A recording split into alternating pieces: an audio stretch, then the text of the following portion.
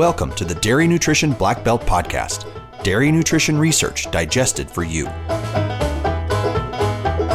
We want to thank the innovative companies and products whose support and trust make this podcast possible. Adiseo, provider of Smartamine M, the best in-class rumen-protected methionine product for dairy producers who want to optimize milk production. Hi, I'm Bill Weiss, host of the Dairy Black Belt Nutrition Podcast. My guest today is Dr. Chanhee Lee, an associate professor at The Ohio State University up at Worcester. I worked with Chan for the last few years of my career. He was a great colleague. He has a very active program in applied dairy nutrition, and today what we're going to talk about is an experiment his group did evaluating dry distiller grains and DCAD treatments.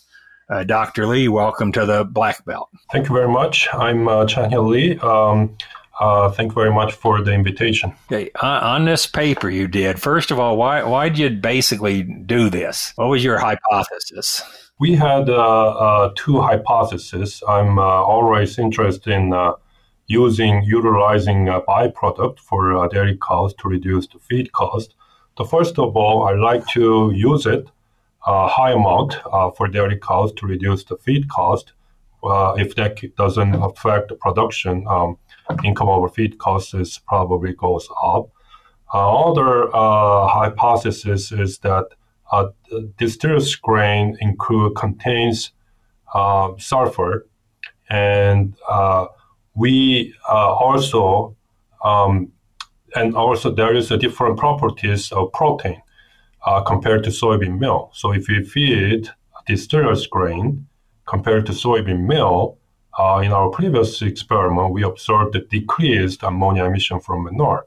So I like to feed the high amount of distillers grain to reduce the feed cost and also reduce the ammonia emission from manure. What was for this experiment, this specific experiment? What was your treatments? So first treatment was control, which is the soybean meal-based diet. It's pretty typical. And the second treatment was the diet containing distillers grain, replacing soybean meal and fat supplement. And third treatment was the same second diet, so the distillers grain diet containing supplemental yeast. And fourth treatment was the same distillers grain diet, but the DCAD was increased. So because a high sulfur concentration in distillers grain, the diet DCAD is decreased if you increase the amount of distillers grain in the ration. That decrease the DCAD may negatively affect the milk fat and milk yield and dry matter intake. We increase the DCAD with sodium and potassium. And do you remember when you put in the 20% distillers, what came out? You know, because something goes in, something has to go out. So was it just corn and soy that came out, or did you alter other things? 100% of soybean meal, and then the fat supplement, and then a little bit of soy hulls, because distillers grain contains NDF. Soy hull was removed. So basically, soy byproduct was replaced with distillers grain. Okay, and the forage was corn silage, and it was constant. Everything was the same across the diets. What did you find? What result? Let's start with production. What did you find? So for the distillers grain diet, we observed what we expected, which is decreased digestibility of nutrient. I think decreased the milk fat. Milk fat is the main negative production if the response. So those are what we observed. And yeast treatment, we included the yeast treatment because sometimes yeast increase the rumen fermentation and hopefully increase the nutrient digestibility in the rumen. Because distillers grain diet always has lower digestibility compared to soybean meal-based diet. But it didn't work. We didn't see any improvement of nutrient digestibility with the yeast supplementation. However, when we increase the decad of the distilled grain diet, we were able to alleviate the low milk fat the response. So statistically, we didn't see any difference in milk fat yield between control and distilled grain diet with the increased decad. So the milk fat, the lower milk fat that we often see with these really high distiller diets, at least partially is caused by the low decad of the diet, the high sulfur in these things, at least partially.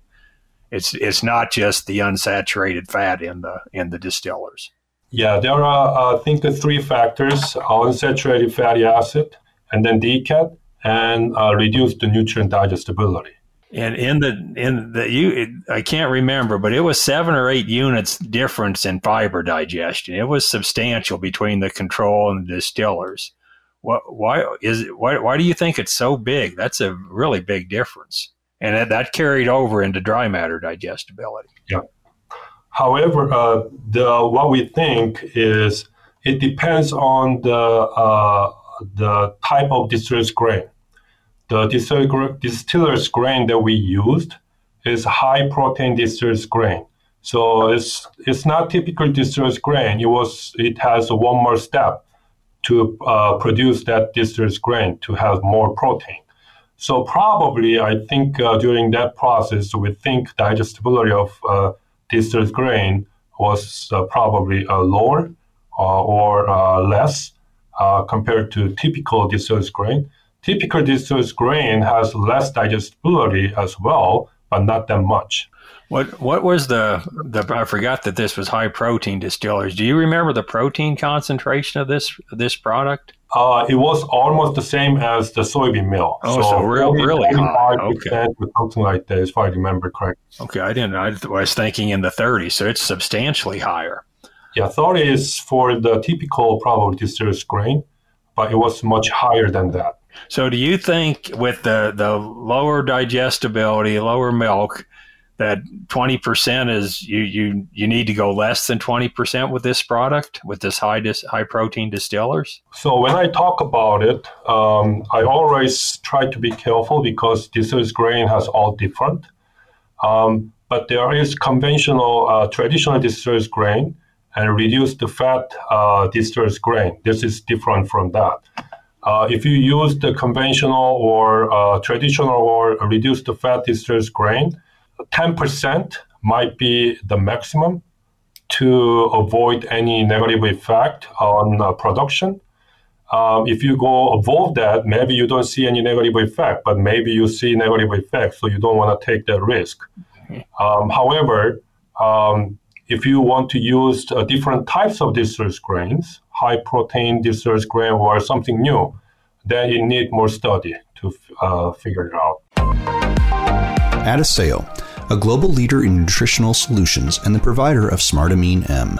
Visit milkpay.com to calculate your return on investment when you balance your feed with amino acids, and to learn how Smart Amine M is the product for dairy producers who want to optimize milk production, component levels, and the lifetime performance of their herds. And then lastly here, you did measure ammonia emissions, specifically with the decad treatment. What did you find on ammonia emission from manure? So as I mentioned, if you increase distillers grain in the diet, then because of high sulfur concentration of distillers grain, your decad, diet decad is low. If your decad is low, then because it has unbalanced in blood, and your urine pH goes down. So if you feed low decad diet, your urine pH is low. Then because of low urine pH, your ammonia emission from manure might be decreased. So that's what we observed with distillers grain diet treatment. But when you increase decad of the distillers grain diet, because it's balanced by increasing decad, we didn't see any decreased ammonia emission from manure for that treatment. Okay. So it fits your theory then. Yeah. Well, this has been informative. Thanks a lot for your time. Thank you very much for the invitation.